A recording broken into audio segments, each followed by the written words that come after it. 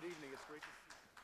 So it is very exciting for me to have the opportunity to introduce G. Willow Wilson, the writer of the Hugo Award-winning and New York Times best-selling series, Ms. Marvel. Here at Moraine, we spent the last year really digging into that text for our 2018-2019 One Book, One College selection. I've loved sharing this book with our campus because I saw in Kamala the struggles that we all face from the time we are young through even adulthood to really think about who we are, learn about who we are and the responsibilities we hold to those around us. Kamala's identity struggles are special though in some ways. They're things that we don't often see represented in pop culture or in comics especially. So the particularities of Kamala's journey are really important. She's the daughter of Pakistani immigrants, fiercely loyal to her family, but wanting independence for herself. She is Muslim, but still sorting out what faith means to her. She's a superhero, but also a student with schoolwork and friends. These complexities and contradictions are what make Kamala Khan the hero we want to root for and just keep reading about. G. Willow Wilson has also brought her talent for writing intriguing, complex characters to more than just Ms. Marvel, though. She has written comics for DC, most recently writing the incredible title of Wonder Woman, so that's very exciting. Wilson has also written a couple of novels, winning the World Fantasy Award for her first novel, Alif the Unseen, and has a brand new title, The Bird King, just released this past March. She's also chronicled a bit of her spiritual journey in her memoir, The Butterfly Mosque. All of this is to say that things that you already probably know is that she is an incredible, multifaceted talent, and I am so pleased to welcome her to the stage this evening. Thank you for coming.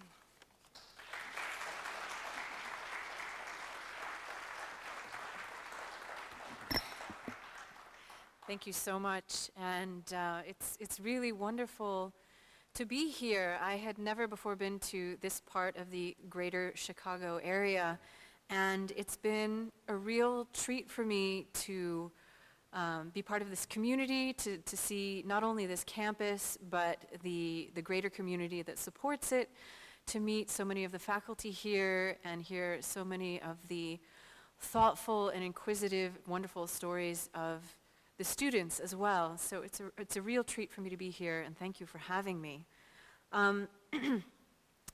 Kamala Khan's backstory is kind of interesting. One of the most common questions that I get from audiences, kind of no matter where I go and no matter what I talk about, is how did you pitch this character to Marvel, or how did you get Marvel to publish this book? And oddly, the answer is, I didn't. Her history begins about 7 years ago now, when I had actually been taking a break of about a year from comics. I started out in comics writing kind of quirky fill-in superhero stuff. I did a couple of widely panned issues of Superman when the regular writer was sick. I'd done some spin-offs. I'd done some creator-owned work through Vertigo Comics. But at that point in time, I had been on the road for quite a while with my first novel, Alif the Unseen, and I was quite pregnant and sort of focusing on the fact that I had published 2 books and was going to have 2 babies in the course of 2 years, which I do not recommend scheduling-wise for anybody, but that's how it panned out.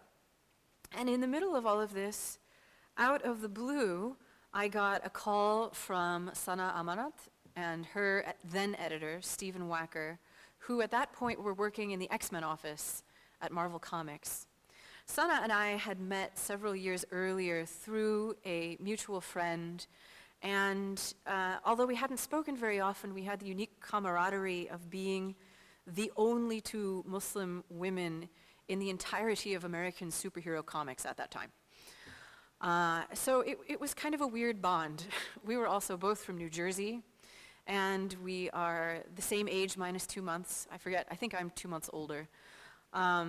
So we had a lot of things in common, but we hadn't corresponded quite a bit or talked very often. So I was quite surprised to get this call from her saying the following: we would like to create a new young American Muslim superheroine from scratch, and put her on her own ongoing monthly comic book series? Would you help develop the character and write the book? And I had to sort of sit there for quite a while and be like, did I just hear what I thought I heard? Because I would never have in a million years had the guts to pitch that particular series.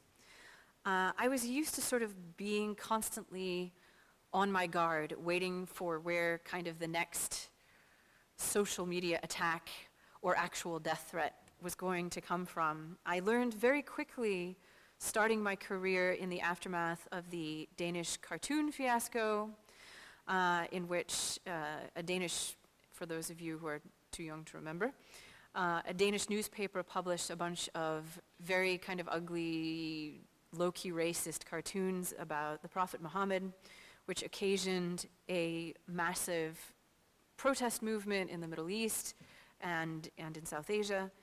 And the consensus in the comic book industry at the time, on both the left and the right, this is way before being woke was a thing. So the consensus on both the left and the right that there was no place for Muslims in comics. Being a Muslim and being in comics were two fundamentally incompatible things, and that I had no business being there. And so, you know, even when I did stories that were completely non-political, which was 99% of what I did, you know, I could just write an issue of Superman that was about Lois Lane going back to her hometown and sort of reminiscing, and you know, then at the end Superman comes and they kiss and that's it and they go away. Things as innocuous and frankly not that great as that would occasion these little blips of, this is pre-Twitter, but backlash from right-wing blogs, right-wing bloggers. I'd get all kinds of weird hate mail this is before I made a separate email account, like a sane person that was public and had, you know, made it separate from my private one. But I would get all kinds of bizarre hate mail saying that the best one that I ever got said that I was part of the, I'm going to try to do this in the sequence that it was in the letter. I can never get it exactly right, but part of the Muslim, homosexual, socialist attack on American values. And I was like, wow, that is not a real thing, but it sounds fantastic. And it wasn't, but it was all sorts of stuff like that. It was just the weirdest, most sort of off-the-wall, conspiracy-minded stuff. And as a result of that, I tried to lay kind of low, not take super political projects, stay out of sight in certain ways. And so to be asked to take on a project like this, from Marvel no less, was quite stunning to me. And I said to Sana and Steve at the time, you're going to have to hire an intern just to open all the hate mail. Like, just hire them right now. Nevertheless, I was intrigued. I thought, do they know what they're getting into? This is kind of unbelievable. I was used to being told no quite frequently in my career, short career at that time, writing superheroes. Typically, when you're writing superheroes for a big comic book publisher, there are very narrow railings that you have to kind of operate between because it's a shared universe. You're not the only person writing this character. They appear in multiple books every month. There are corporate considerations to take into account, so you have to kind of be aware of the politics of that. Certain characters have very specific continuity issues. They might be alive and well in one timeline, but dead and zombified in another. Or, you know, maybe their brain has been downloaded into a robot and you kind of have to deal with that. So it's a lot of moving parts, and it was very difficult as a result to tell a whole story. Additionally, the prevailing wisdom at that time was that certain kinds of books do not sell. And it went like this. Number one, new characters don't sell. It had been ages since a new superhero had been successfully launched on their own book. There were some superheroes who were kind of sidekicks and who showed up in the books of more prominent superheroes, and those were fine. But inventing a new superhero and immediately putting them on their own book, giving them their own story, was considered kind of a kiss of death, that it would not sell. So new characters don't sell, female characters don't sell. This was the wisdom at the time. They say, you know, does She-Hulk sell as well as Hulk? No. Does Supergirl sell as well as Superman? No. How about Batwoman? Name something. And also that minority characters didn't sell well. So this was kind of the trifecta of death from a sales perspective in the minds of a lot of superhero comic handicappers at the time. This was a new female minority superhero who was immediately going on to her own book. And yet here was Marvel saying, like, yes, we want to do this. Are you on board? And though I was initially hesitant, there was no way I was going to turn down something like that. It was just too interesting to see where it was all going to go. So of course I said yes. And Sana and I got to work kind of creating the backstory of the character who would eventually become Kamala Khan. And it was not as easy as I assumed it would be. I grew up reading superhero comics. I was a big X-Men nerd. As a kid, those of you who, like me, were tweens in the 90s can probably hum the theme song of the X-Men cartoon that was on Fox Kids every Saturday morning. I was obsessed. I started writing what now we would call fanfic, starting maybe at age 11 about the X-Men. Yet I had never dealt with creating a superhero from the ground up. I had always written superheroes that had extensive backstories already. In some cases, like Superman, 80 years worth of backstories. And I had no appreciation for just how difficult it is to create a character from the ground up that way. To create not only the person, but the power set, the backstory, how do their powers work? Do they tell the people in their lives? Are they kind of open about who and what they are, like Wonder Woman is? Or do they hide it and have a dual identity, like Spider-Man or like Superman? And if so, why? What motivates them? What is their family like? What makes them who they are? Do they have a tragic backstory or a happy backstory? How does that inform their mission as a superhero? And what are the physics of it all? I had kind of accepted that, you know, superheroes were a world in which one had to suspend disbelief and understand that physics and chemistry and the laws of time and space really didn't apply. Yet I'd never tried to make up the pseudoscience that goes into a superhero power set. If you are a big comic book geek, you'll know that for each superhero, no matter how improbable their powers are, there's some like gobbledygook non-science that goes along with explaining how it works. And people have become very attached to that, whatever it is, even if it makes no sense whatsoever. And so having to sort of sit down and think about, well, if we give her this power set, what kind of faux science can we associate with that, and how would it play out, and how would that look? What kind of costume should she have? You know, is she going to be one of these characters who sort of puts on a lot of makeup or a wig or wears a mask? And each one of those elements is deeply symbolic in some way and is going to affect the way that you tell that story. And it took, I thought, oh, this will be like a side project. You know, in 6 weeks, Sana and I will have worked out this whole backstory, and you know, we'll be off to the races, and we can all start writing. It took us a solid year and a half of back and forth and emails and long philosophical conversations on the phone before we arrived at the character that you know today. And it gave me really a new appreciation for a lot of the characters that I'd grown up knowing and loving and just sort of accepted as being these complete thoughts who kind of came into the world as complete thoughts. And now I knew for certain that they were the result of a lot of hard work and labor. And you know, through that process, it was Sana who was the one who suggested, you know what, to give this character a better chance of survival, let's attach her in some way to a legacy, a superhero legacy that already exists in the Marvel universe. Because we had gone back and forth. Should we give her a completely new name? And if so, what should that be?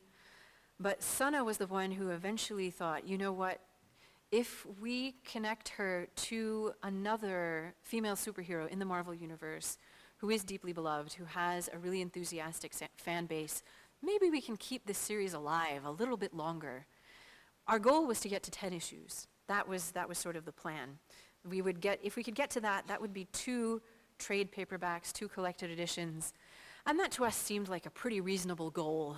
At that point, there were plenty of series that would get canned after 5 issues if they didn't do well sales-wise. So we were like, 10 is admirable. 10, we can pat ourselves on the back, go home, go back to what we had always been doing, and say, okay, well, we kept it alive for a year. So the idea to call this character Ms. Marvel came from Sana. A couple of years earlier, the former Ms. Marvel, Carol Danvers, who you may know from the giant billion-dollar earning movie that just came out a few weeks ago, starring Brie Larson, had been reinvented and sort of remade from her original 70s incarnation as Ms. Marvel and given the title Captain Marvel to reflect her position in the Air Force. And that had been a real unexpected hit at Marvel Comics. It was one of those things which for Kelly Sue DeConnick and the other creators who worked on that book was going to be kind of a fun side project and instead turned into a calling. And the fan base was committed and wonderful, and Sana thought, you know what, because the former Ms. Marvel is now Captain Marvel, the title Ms. Marvel is now vacant, and that seems like kind of a perfect mantle, the perfect legacy for a new character to take on in this universe. And I said, you know what, sure, that sounds great, let's do that. Anything to just sort of keep it alive will be fantastic.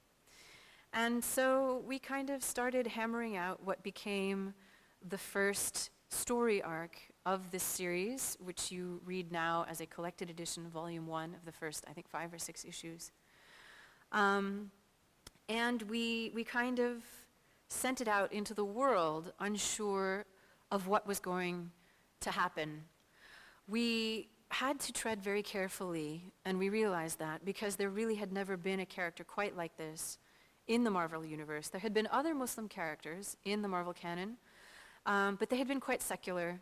Their faith had never been a large part of their backstory. In a couple of cases, their faith was kind of tacked on afterwards as like, oh, well, we need a Muslim character here. Let's just retcon this one and say that she's been Muslim this whole time. So, we never really see them practicing their faith. We never really see where it comes from, what it looks like. And so there really was no guideline, no guideposts, nobody who had gone before to show us where the fault lines were and what we should avoid and what we should include. So we were asking ourselves questions like, well, in a regular Muslim household, you would expect to see a Bismillah or some calligraphy or verses of the Quran and stuff hanging on the wall.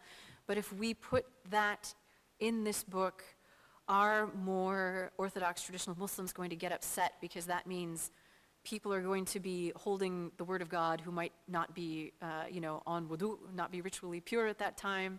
Are they going to chuck it in the garbage when they're done and dispose of it improperly?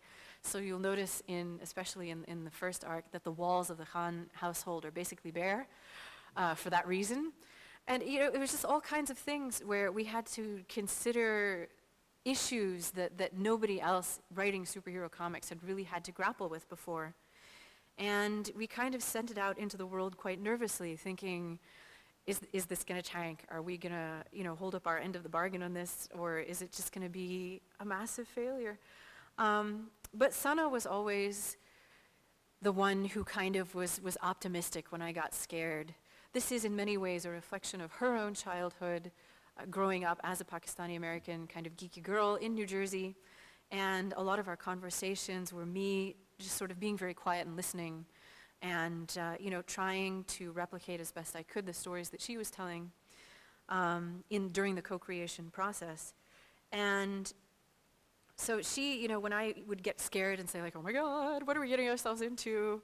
It's going to be a bloodbath on Twitter. I can already see it coming. And she would be the one who would say, no, just think 10 issues. It's not like they're going to put her on the Avengers, and we'd both crack up laughing, because that seemed like just several bridges too far.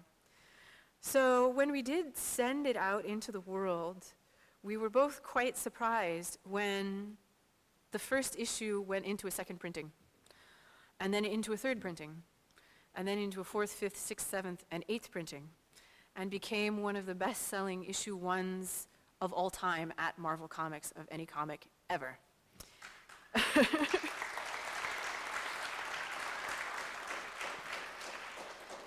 And much less did we expect to see fans of this character cosplaying her in costumes that they had made and sewn themselves at conventions barely 3 weeks after the first issue came out.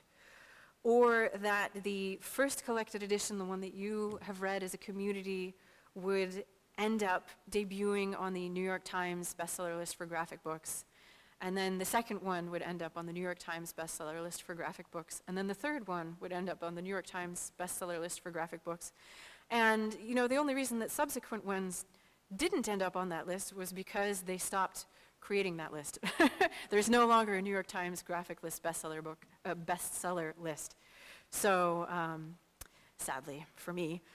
But it was phenomenal to me to sit back and say, oh my God, we did it. This thing that was not supposed to live for more than 10 issues, that was just going to be a fun side project for all of us that we would spend a few months on and then shelve and put away and move on to other things. This is real. That this character that Sana and I created is going to outlive us. And that benchmark that we had set for ourselves, well, it's not like they're going to put her on the Avengers, ha ha ha, this is hilarious. That within 14 months of this book coming out, that she would be in the main Avengers title as an Avenger. And then show up in the fun video game that possibly you have played. It was something that kind of rearranged how I thought about what I do, how I thought about being a comic book geek, how I thought about this community. And what it really taught me was that you never know what story will resonate with whom. I think Sana and I, when we were creating this character, were thinking this will be something fun for Muslim kids, which is a sizable population when you look at it from a big point of view, but not a sizable population within the comic book reading audience, at least at that time. That has changed. But we sort of didn't expect that we would get fan mail and people coming up and crying at conventions who had grown up Mormon or Orthodox Jewish. Or I remember, this is a story I love to tell, at one of the first signings I did of this series in Boulder, Colorado, this guy came in who was about 6 feet tall and very blonde and blue-eyed and looked just kind of like a Viking or a linebacker or possibly a Viking linebacker, and came up to me with tears in his eyes and said, I was Kamala as a kid. And I was like, wow, really? Tell me about that. And he said, well, my parents are Polish immigrants, and I had an accent as a young kid that took a while to fade, and I didn't take peanut butter and jelly sandwiches to school as a kid. I took my mom's cooking and leftovers, and I was made fun of. And I just felt like such an isolated case in my class, and nobody else understood. And reading this, I see, oh my God, that's how it was for her too. So it really drove home for me that it's never obvious what people are carrying. Sometimes we look at people and we think we can read them, we think we know what their story is, and we don't.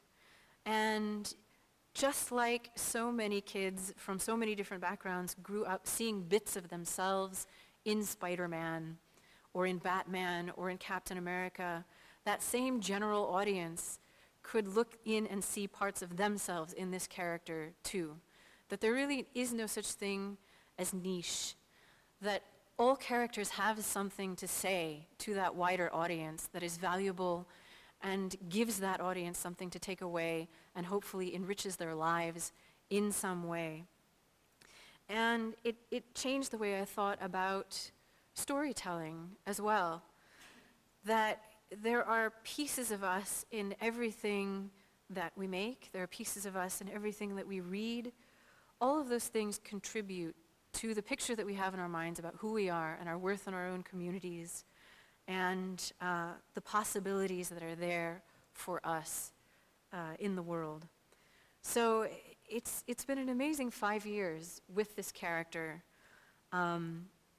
meeting the readers, crafting new stories, trying to figure out what's next, watching the tremendous fan response and the communities that have accepted her as one of theirs, seeing the cosplayers, seeing the evolution of the cosplayers, who at the very beginning all would show up at conventions wearing these costumes that they'd made by hand on their sewing machines and with puffy paint, kind of like Kamala does in the series, to now showing up with costumes that they bought at Target, because you can buy Ms. Marvel costumes at Target.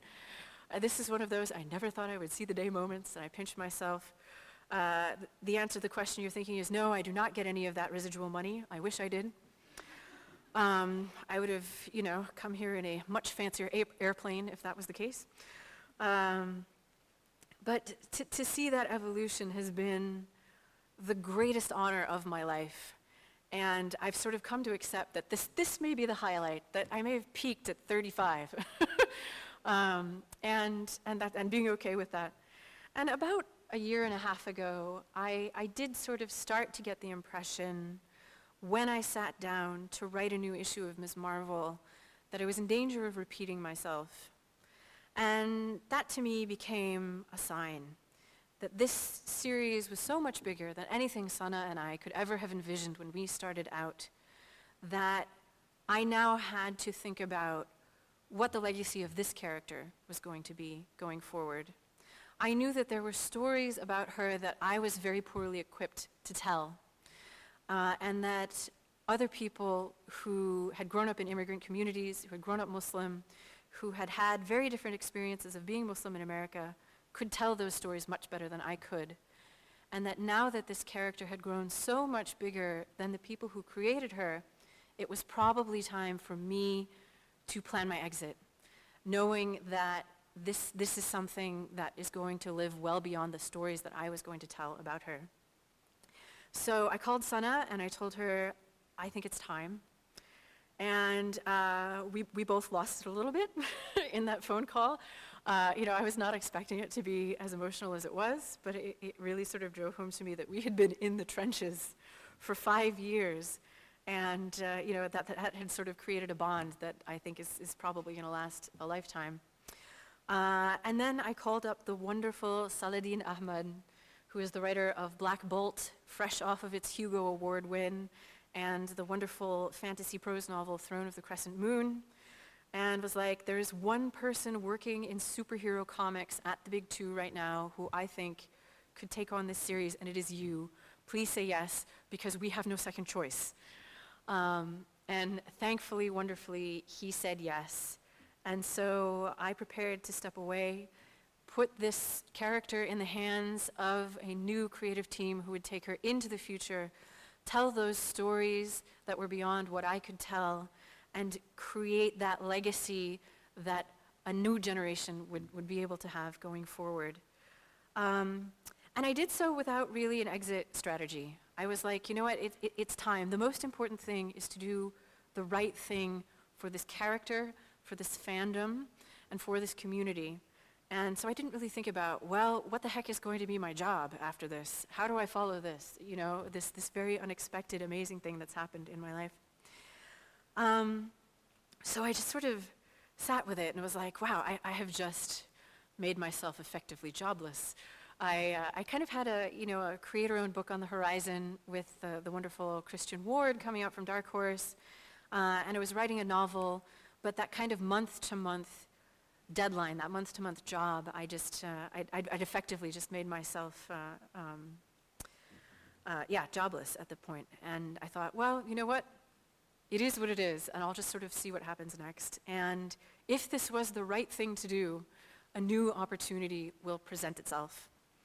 And 48 hours after I'd had that initial conversation with Sana and then with Saladin, I got a call out of the blue from DC. And I'd done some work with DC in the past. I'd done some fill-in issues of Superman and some things at Vertigo, but all of the editors basically that I knew there had moved on to other things, and I didn't have any firm contacts. But I got this call from editor Chris Conroy, who at that time was in the Superman office, who I had never met before. And he said, I know you're really busy with Ms. Marvel, but I have a question. Do you have the bandwidth to write Wonder Woman? And I was like, as a matter of fact, as of this moment, I do.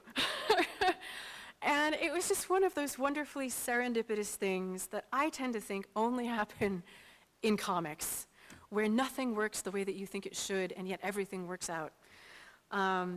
And so I found myself swiftly on another iconic female superhero with another legacy, this one much, much older, and trying to take that one into the future.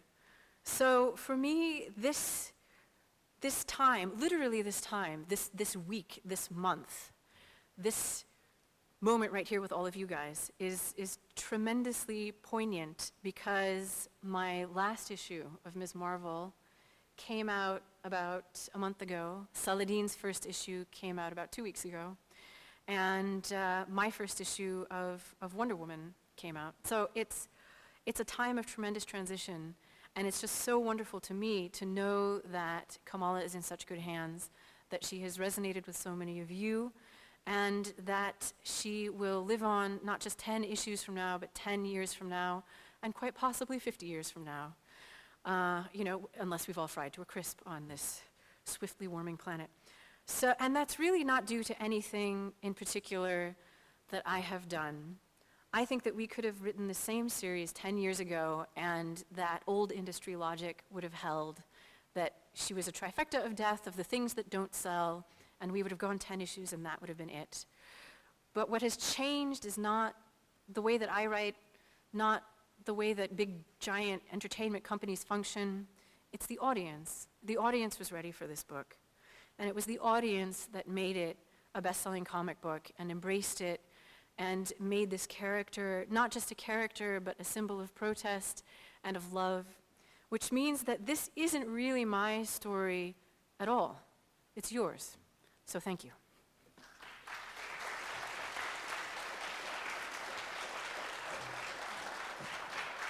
Take it close. I think there are microphones for questions. Are we on? Here we go. So we're opening it up to questions. I'm going to pass the microphone off to Troy in just a second, and then we have another microphone on this side. So if you have questions for Willow, just raise your hand, and I'll point you out, and one of the microphones will get to you.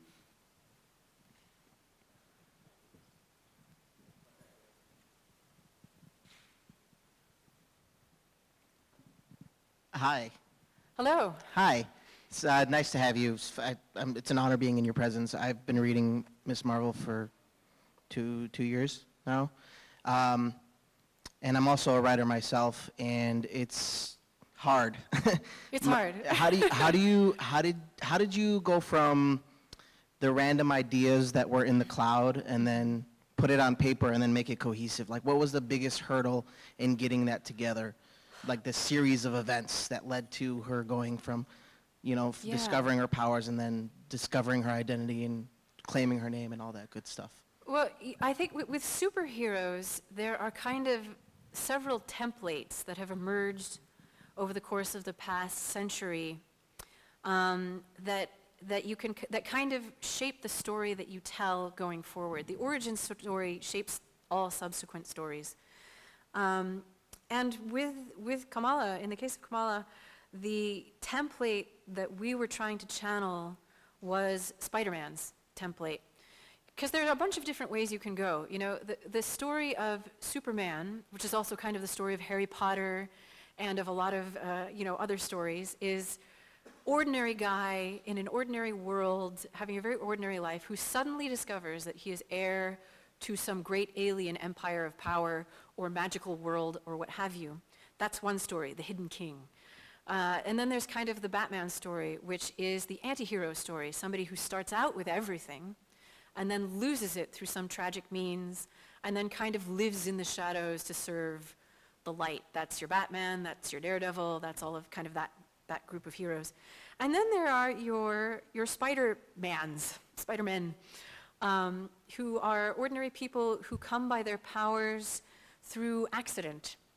They're not part of some kind of hidden aristocracy or heir to an alien legacy. They're just genuine, ordinary kind of, working class, middle class people who happen to get bit by radioactive spiders, et cetera, and then have to make a decision. Do they go on with their ordinary lives? Do they lead a double life? How do they use these powers that have come to them very unexpectedly? And that was kind of the template that we were interested in for Ms. Marvel. We wanted her to be an everyman, or rather an everywoman kind of character, simply because it's so easy to see oneself in that story. I don't know what it's like to be Superman. I will never be as rich as Batman. That's his superpower, being a billionaire. There's a lot in those stories that I love, but that I don't identify with.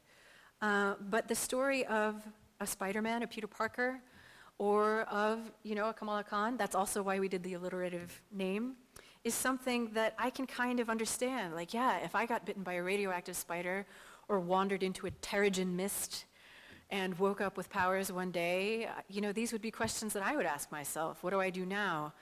Maybe, because I don't have, a bunch of security apparatus like Iron Man to protect myself, maybe I should sort of have a dual identity so that I don't drag in people who I can't protect, the people who I love who are going to be in the line of fire now that I'm this superhero.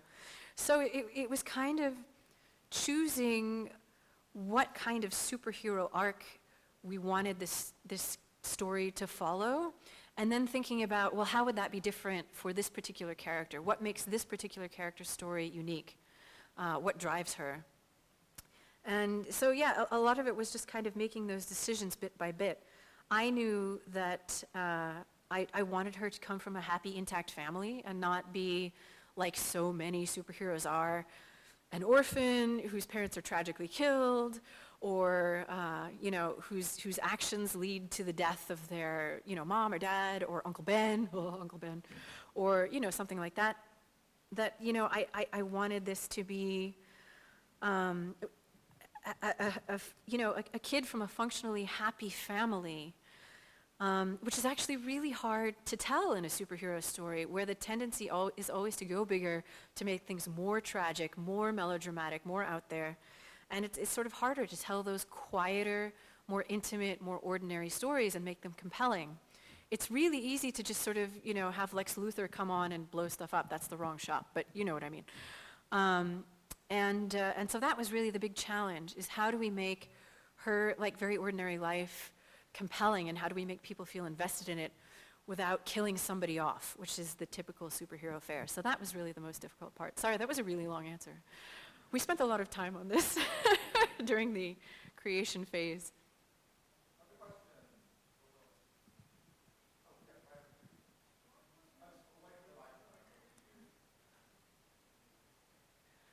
No worries, we can get to everybody, it's fine.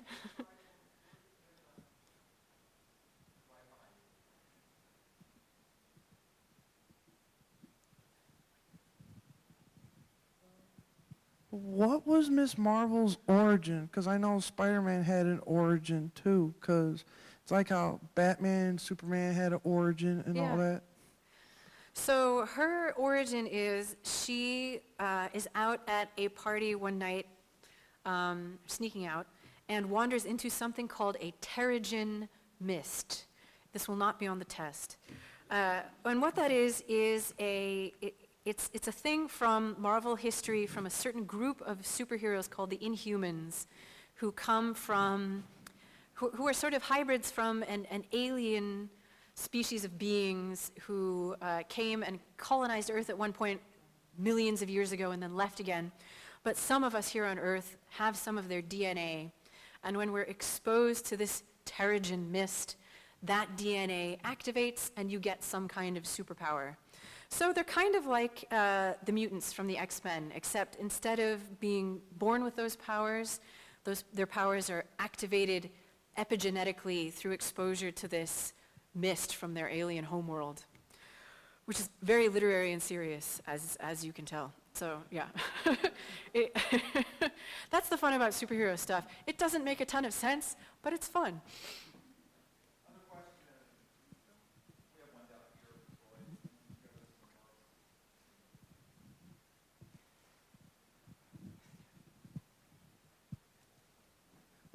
what was the design of the costume when you did with Ms. Marvel? That's a good question. Her costume was designed by the wonderful British artist Jamie McKelvey, who had done the redesign for the now iconic Captain Marvel costume. So it made sense for him to do hers as well. So we just kind of told him about what, and when I use the royal we, it just means me and Sana, about what we thought it should incorporate, that like we'd like it to look kind of like this, but not too much like that. The lightning bolt was an obvious choice because the original 1970s Ms. Marvel costume featured a very prominent lightning bolt. So we just kind of gave all of this information to Jamie and said, work your magic. And he worked his magic. So it came out really well, but I cannot take any credit for it. Hi. So I wasn't really there to see Miss Marvel like when she first came out, but like I've been more exposed to her through all of the other things that have come out from her. I actually read the audiobook. I listened to the audiobook on a trip. Cool. Yeah, and I got to see her on TV a couple times with the Marvel Rising that's come out, and now she's got like action figures and dolls for girls. And I'm just especially curious how you have taken to seeing how she's become a much larger character, how she's grown into becoming an icon for the Marvel franchise. I still pinch myself, honestly. Like, I'm still waiting to wake up. Like, when we were creating this character, I never imagined that one day I would wander into Walgreens and there'd be a Funko Pop of her sitting on the shelf next to the toothpaste. It was just so far outside of my expectation that it's been almost 6 years now, and it still hasn't gotten old. Like, every new thing I geek out about, and I'll go to conventions, and people are like, do you have this Lego one yet? And I'm like, no, oh my God, it's the first time I'm seeing it. So, and that's the other thing. She's gotten so much bigger as kind of a Marvel property that there are a lot of Ms. Marvel-related things that I don't hear about until the internet does. So, people will be on Twitter saying like, oh, hey, did you hear that there's a new minifig coming out, or they're making like a this or that? And I'm like, no, I had no idea. Which is just, it's really amazing to me that has occurred, because honestly, she's like the little tip of the iceberg sticking out above this giant mass of superheroes who never made it, and who did only last for 5 or 10 issues, and who now only exist in like the library at DC or at Marvel. So to see something that I had a hand in created become something that is that just widely known is crazy to me. The craziest thing was when the first time I took my kids to the park just down the street from our house, and there were a bunch of other kids playing there, and they were playing Marvel, like the way that I used to pretend to be the X-Men, at lunchtime on the playground, and the guy I had a crush on would be Wolverine and put pencils between his knuckles and the whole 9 yards. But they were doing, they were playing, Ultimate Avengers, because they'd seen the Disney Channel cartoon, and they were arguing about who got to be Ms. Marvel, and I'm like, I can't believe this is happening. And these are kids from my block who don't really know what I do. They're just sort of like kids from the neighborhood. And I was standing there like, this is surreal. Now it's gotten to a point where my kids are old enough that they will just sort of wander up to people and tap them on the shoulder and be like, did you know that my mother writes Ms. Marvel? But this was sort of when they were a bit younger. So it will never get old. If I live to be 100, it will never get old.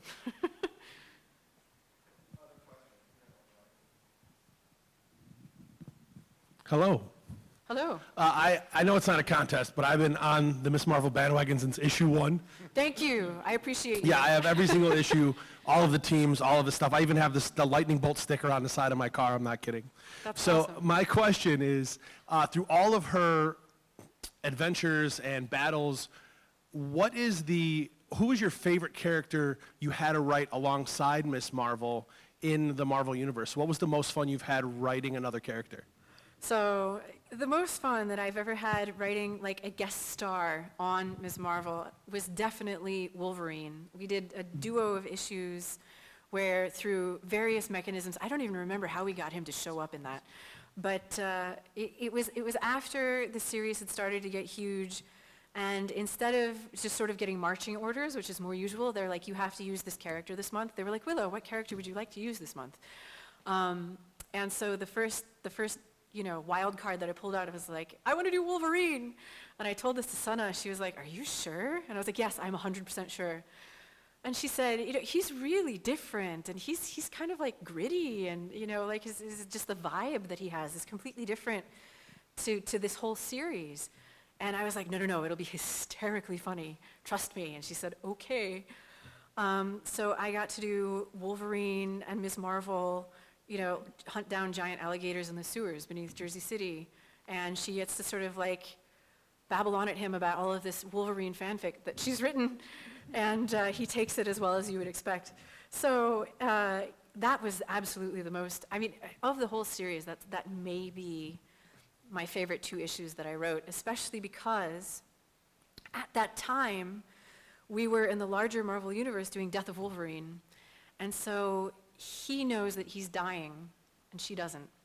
And so if you know the wider sort of Marvel Universe stuff that's going on, it's like, it's kind of, well, it gives me anyway, like a lump in your throat, because he's trying to impart to this younger hero lessons that he knows that he will not be able to pass on because he knows that he's dying. So it was, wait, is he back now? Who's reading the current thing? I don't know what's under NDA and what isn't. Oh, thank God. I was just like, oh my God, I'm going to get fired. No, okay, he's back now. Nobody stays dead in the Marvel Universe. But yeah, that was the most fun that I've ever had writing a superhero book. What was it like having to make a character based off looking at the realistic versions of their minority groups, especially living in a timeline being that we often look up to the majority characters, but hardly ever acknowledge the minority characters, considering that you actually inspired me to like recreate a Marvel character and make them into a minority group that isn't as recognized. It's because of you, I want to make a She-Hulk that has a disability. That's amazing. That's great. That's wonderful to hear. Mm-hmm. It was, I think, because if Sana had not been in charge of the whole project, I would have been really nervous, because I think you need to have somebody driving the car who can say yes or no, who can sort of veto things that they think are sort of out beyond what the character should be, and who can really ask people to live up to the mark and to be doing their best work to serve that character as best they can. And it's because of that, I think, that she was really adamant about getting Adrian Alphona on board for art for the first couple of arcs of the series, because the tendency, I'm sorry to say, not to cast aspersions on anybody, for a long time in superhero comics was to make everybody sort of look like Barbie. And then, if they happen to be a minority, if they happen to be Black or Latino or North African or Middle Eastern or what have you, you just like the colorist would just sort of alter the palette for their skin and hair tones, and that would be it. That's the only way that you would know. But we were all kind of adamant that, like, no, she has to look like a Pakistani girl. Like, she can't just look like Barbie, with slightly darker skin and darker hair. And Adrian, who is kind of a mad genius, came on and started doing character studies, and Sana was like, yep, this is it. This is the guy. This is our guy. Because he was drawing each of these characters as distinct, as interesting. You can tell, even in pencils, what ethnicity they are, what background they come from. And that was really, really important, I think, especially to Sana, because I think for a long time, comics were kind of doing a disservice to a lot of their minority characters by showing, like, everybody's Barbie, we just have different skin tones, and neglecting the fact that there are distinct looks and heights, and there are different body shapes and facial features and expressions and all of the stuff that goes into making each character what they are. And so it was something that, as an editor, Sana was really, really adamant that we needed to get right, because this is not going to be one of those books. This is going to be something different. And that, I think, really, really made this stand out from among a lot of other books.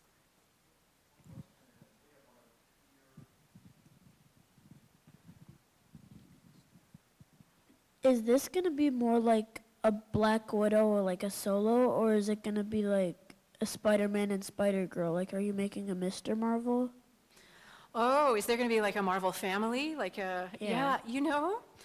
I'm not sure. We'll see. It really depends. I can't predict what will necessarily happen in the next 10 years or so. I know that she, just being the way she is, if there happened to be another new character who came along who needed a mentor, that would be something that she would do.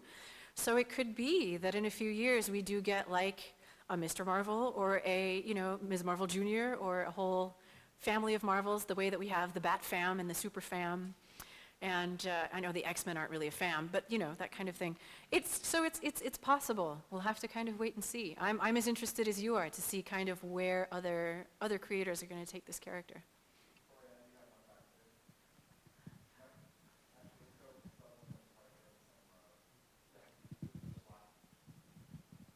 Hello. You converted to Islam? Mm-hmm. And what was your journey like? What led you to Islam? I tell people I tried to be an atheist. I just wasn't very good at it.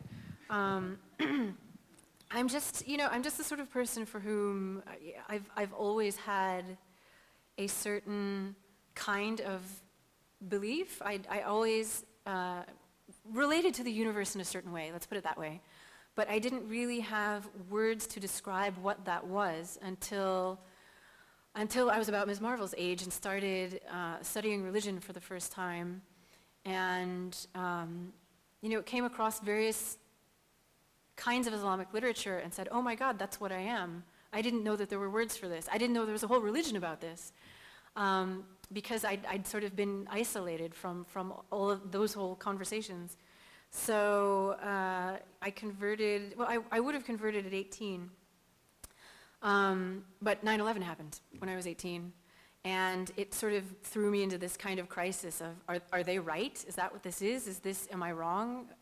Has all the stuff that I've read, was all of that wrong? Who's right? Who is telling the truth about what Islam is? And it took another 2 years after that before I'd talked to enough people, read enough things, and sort of wrestled within myself and came to a place where I was like, nope, this is still what I am. Right or wrong, this is still what I am. And so I converted at 20 as a university student, and I kind of ran away to Egypt to study and to learn Arabic, and the rest is history. I took all my comics with me, and many of them are still there at my apartment in Cairo. And yeah, at the time I thought I was like, there are no other Muslims who read comics. It's really just me. I'm just going to be that weirdo my whole life. But now there are so many, not just Muslim comic book readers, but Muslim comic book creators that I can't keep track of them all. It's incredible to see the amount of artistry and wordsmithery and creativity coming out of especially the American Muslim community right now. And it's just been amazing for me, not just as a writer, but as a fan, to see all of that happening.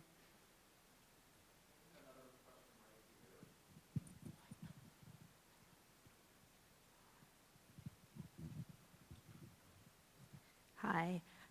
Hello. I'm curious about her Civil War II arc and the decision process in taking a young character, especially a young superhero, into a world of gray, one involving her idol. Could you share some of the decision and the discussions involving that? Yeah, that was a tense room, gaming all that out.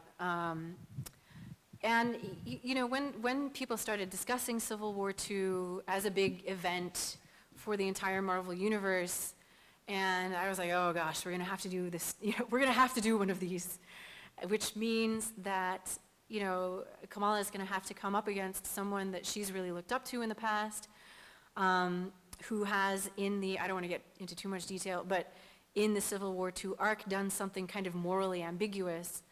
And so, the way I tried to think of it was, we all learn, usually too late, that our idols have feet of clay, that the grown-ups that we look up to as kids end up being flawed human beings. They're usually not sort of the perfect, flawless people that we thought that they were. And then we kind of have to wrestle with, how do I define myself now that I know this person that I looked up to and who I maybe modeled myself on is not as perfect as I thought they were? What does that mean? How do I go off on my own, and how do I challenge them when I think that they've done something wrong? It's really, really difficult to talk to, to sort of stand up to somebody who you've admired for a long time and tell them, no, I think this is wrong. I'm not going to do what it is that you want me to do. I have to forge my own path. So I think for Ms. Marvel, it was really kind of a growing up experience. And it kind of served to set her apart a little bit. She's not now just in Captain Marvel's shadow. She's her own person, and she's making her own decisions.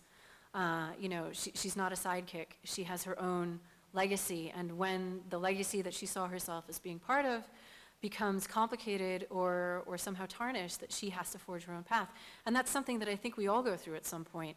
Learning that our mentors, our parents, the people we look up to in pop culture and sports, do things that let us down or that go contrary to what we believe to be true. And then we have to figure out, who am I without this person? So that's what that ended up being.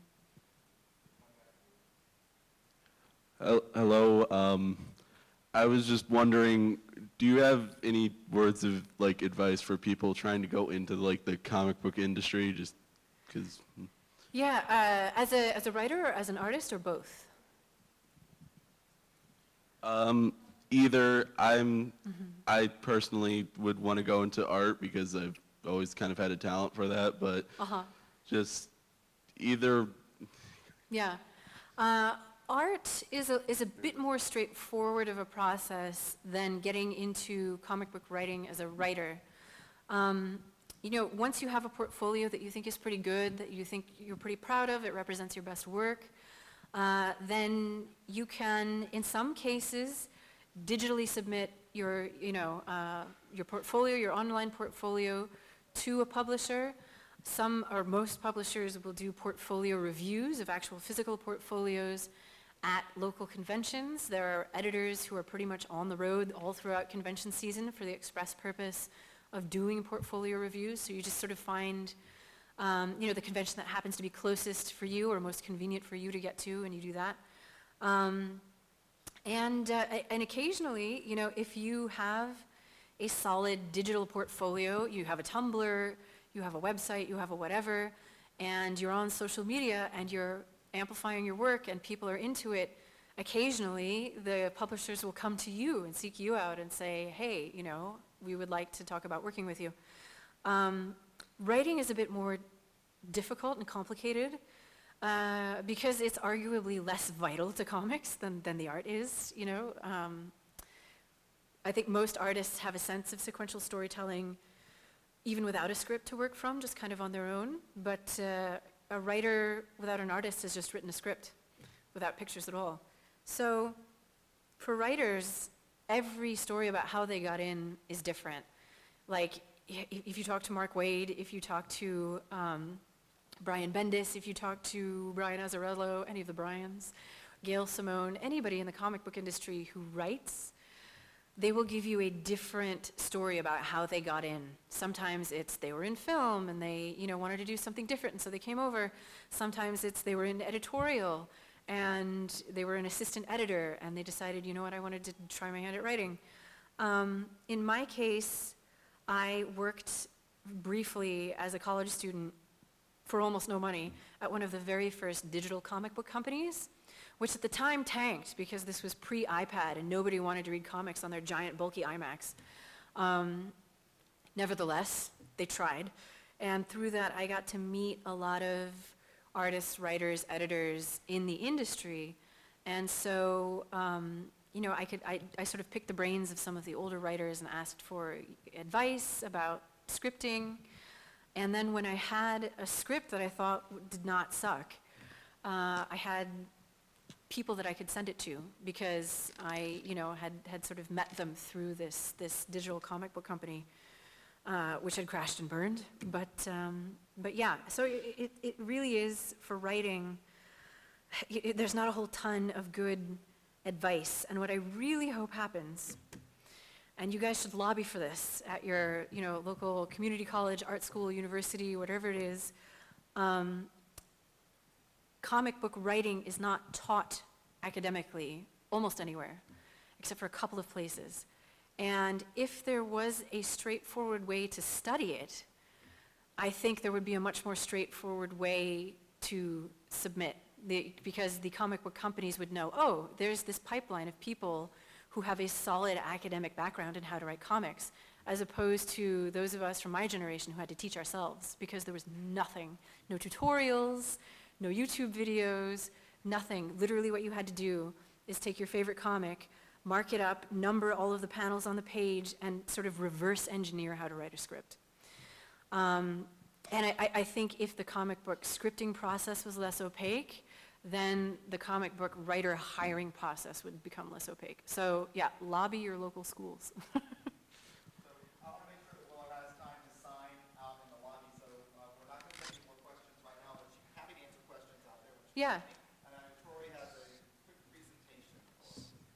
Before you run away, just on behalf of all of us at Moraine Valley, we want to give you a small token to say thank you. Thank you so much. These last 2 days have been so great, and Thank you. Kamala has been with us for this whole year. So even though you've been here 2 days, you may not know your work has touched us and fostered conversations and opened up a great dialogue. So thank you for all that you've done and your graciousness and your time. So how about a round of applause? Thank you all. Thank you for coming. It's a pleasure.